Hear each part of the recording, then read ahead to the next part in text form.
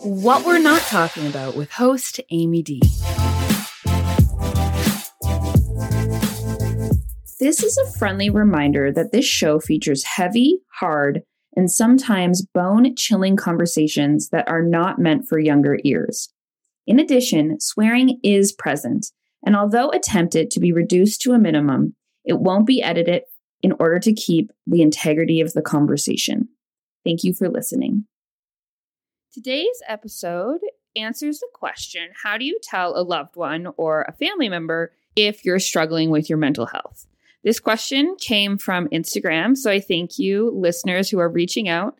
If you'd like to do the same, please hit me up on Instagram at The Empathy Front, or you could go to my personal account, which is amy.damone. Both links will be available in the show notes, so you can easily find me on Insta. So this is a great question, and it's a question that I never really thought about before I shared with my family what was going on. Now, I was a bit older when I shared what was going on because I didn't truly understand what was going on inside my head until I was about 25.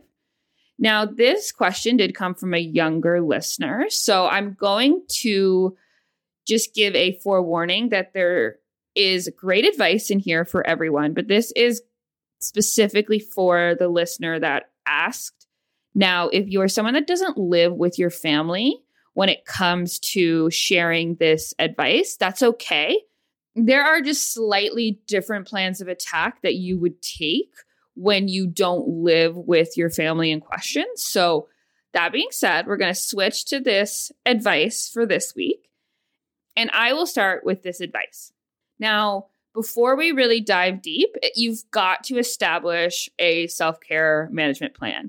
That means when you're feeling overwhelmed, you're feeling like anxious or sick, like what are some practices and exercise that you have in your toolbox, as cliche as that is, that you can rely on to help you get through the pain and the emotion of that moment. Now, healthy coping mechanisms look like taking a bath or reading a book, or maybe screaming into a pillow if you really need to get out that fiery energy that's within. That's always an option. So negative coping mechanisms look like smoking marijuana to run away from your issues or to avoid them. Other avoidance tactics, maybe grabbing for an extra glass of wine at dinner. Whatever it is, you know what is a negative coping mechanism within your life and not something that you experience every once in a while to treat yourself. That's why self-awareness is so important. So, self-care management plan. Make sure you have a list of healthy coping mechanisms that you can use in case this conversation doesn't go as planned. Now, I say as planned because I find when you have the ability to communicate with a family member, most of the times when you're speaking about your mental health issues, they are understanding and they hear what you're saying. Now, granted, there's always the instances where this is not the case. And that's why if this were to go in a different way than you hope for, you have a set of instructions that you've created for yourself to help you regain some balance. Because in the parent and child dynamic, the child just craves the love and the acceptance of a parent. It's also a survival tactic that happens during development. So we need our parents to accept us from like a basic biological survival standpoint. So we are so attached to this outcome. Most of the time, it's very welcoming. But if it's not the case, I want you guys to be ready to move forward through it without it being incredibly traumatic. Okay, so you have your self-care plan. Now what? I encourage you to always establish that you want to have a serious conversation with your family member or members in advance. And that is because when tensions are high or something is going wrong and we're feeling that our mental health is getting triggered and we're starting to resort into like more anxious feelings, and with that comes anxious behavior, or angry feelings, and that comes anxious and angry behavior. when that happens and then we try to talk about what's going on, it always ends in a miscommunication among the two parties, and it never feels resolved because you're in this state of you feel very erratic, very aroused, and essentially you're in fight or flight again.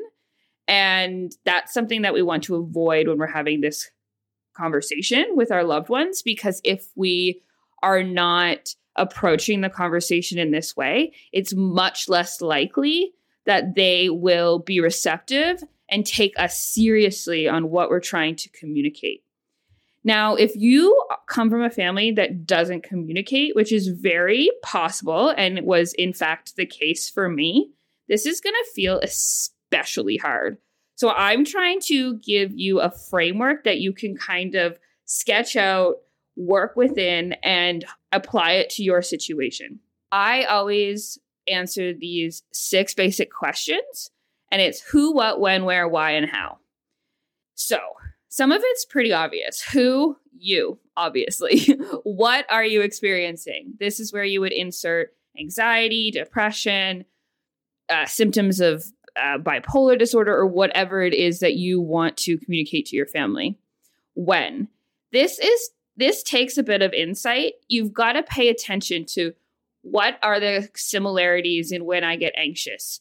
What are the similarities when I get angry or whatever, or depressed or numbed out, whatever it is. If you don't know what this is, that's okay, but maybe address that in the conversation. Maybe say something along the lines of, I'm feeling depressed all the time and I don't know why.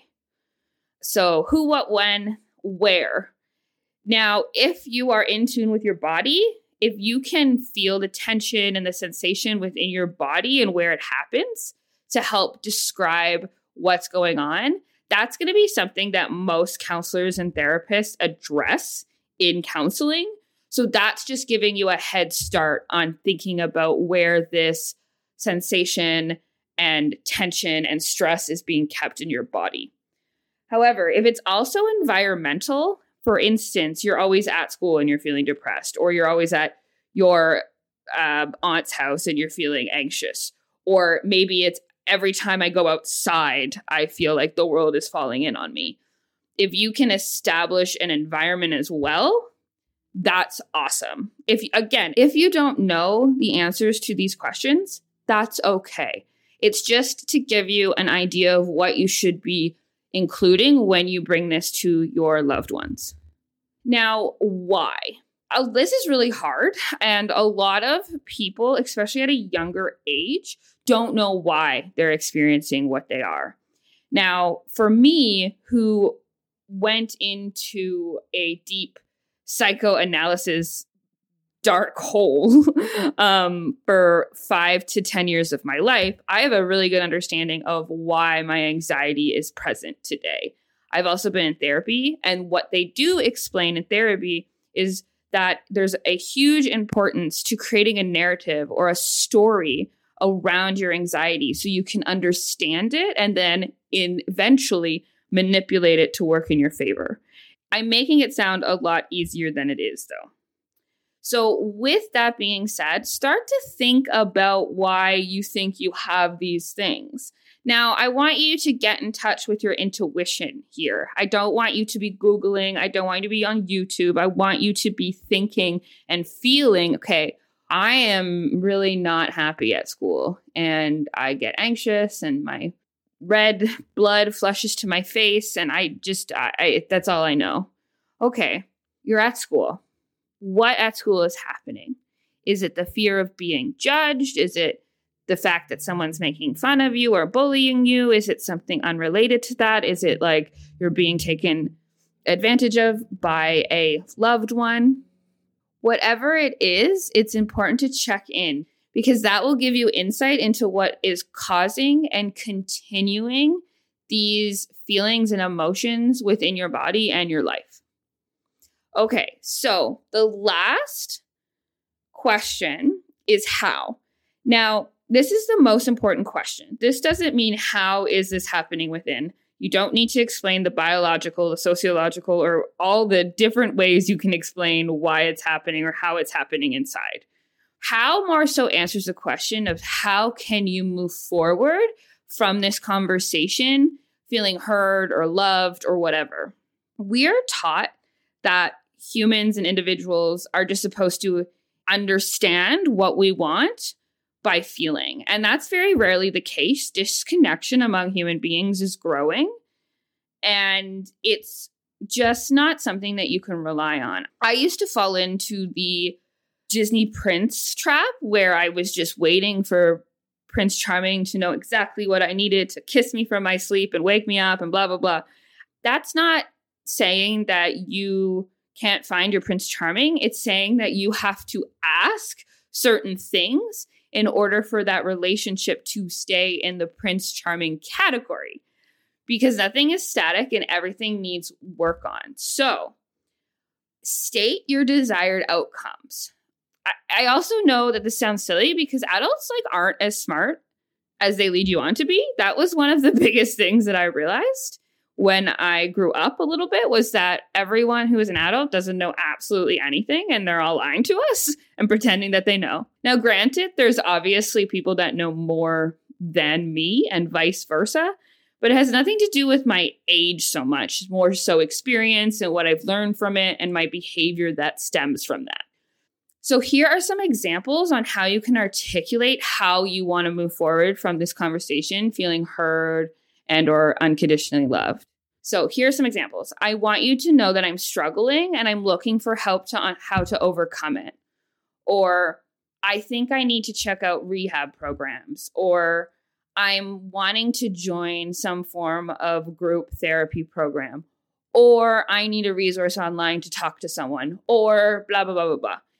If, again, you don't know how, I really, really dig down deep. How can you move forward from this conversation in a way that's positive? Because you are feeling this undeniable pull to share your experience with your family members. So you obviously are expecting some form of outcome from this conversation. And that's totally okay. Just be honest with yourself and then be able to communicate that with your family. So here's where I remind you about your self-care plan. So if this conversation didn't go well, you must refer to the self-care plan that I just talked about. It's very integral and it will help you process the situation in which you're in. Remember, nothing is forever. So just because that conversation goes bad, if you know your parents love you and want to support you, they will hopefully come around or start to seek out resources for them to understand what's going on. Because that's another thing. It's really hard to take education from our children. We grow up with this preconceived notion that because they're our parents and we love them, that they know what's best for us and they know everything that is good for us. But they don't live in our life 24/7. And that just can't be the case many times. They are also blinded because they don't want to admit that they may have been contributing to some elements of your poor mental health. And it's really not for you to demonstrate to them that that may be the case. In fact, I greatly suggest that you don't. But recognize that they're human too, and they may need some time to process, and they may need to refer to people that they love and trust to truly understand what you need from them. So if all of this goes to shit and you still feel horrible, here are some things that I want to remind you. School guidance counselors are there for a reason, and I imagine right now it's incredibly hard to connect with them, especially if you're not going into the physical school. But do reach out to them. In the very least, they will hopefully reply back to you with a reference or referral. Close family member that you can trust. Sometimes there's a disconnect between our parents, and we can really trust our cool, fun aunt or quirky uncle or something like that, or grandmother or grandfather. The list is really endless. If you're able to rely on another family member that you can trust, do that. That unity within the family unit will be really helpful to help drive home to your parents or to the person that you're having a conversation with that other people in the family support you. Also, friends, parents. Now, choose wisely because this can really step on toes. And it's something that has happened in my life where I relied on a friend's mother and father during a really hard time in my life. And my parents took it very personally, regardless of the fact that they were actually the reason that I was looking for some tender care because they were causing me a lot of suffering. Now, this is by no means foolproof, but what this is showing to the person that you're having a conversation with is that you've thought this through. This is something that you know to be true for you, and you're finally feeling comfortable reaching out to them to share part of your life that you've been hiding from them. I think this is an incredible act of bravery and something that's incredibly hard to do, especially in the age of perfection and social media influencers. Now, I recognize there's so many of us doing a great job at breaking that down, but the society and societal norms are still very much present. And for a lot of us, we cannot get into the position where we ask for help. So I admire you, and I am always here for you. If you need any help with anything else, please don't hesitate to reach out and ask me exactly what your own personal question is. I'm going to answer it on these short, well, I always say short, they always end up being much longer podcast episodes to give you advice so you can move forward, process the change that you're experiencing, and really step in to the person that you know you can be. Thank you so much for listening to this episode of What We're Not Talking About. It would mean the world to me if you subscribed and shared this episode with anyone you think needs to hear it. As valued listeners, I also wanted to remind you that if you're ever looking for a specific topic to be covered, please get in touch with me on Instagram. My username is amy.damone, or you can simply click the link in this podcast description. I can't wait to hear from you.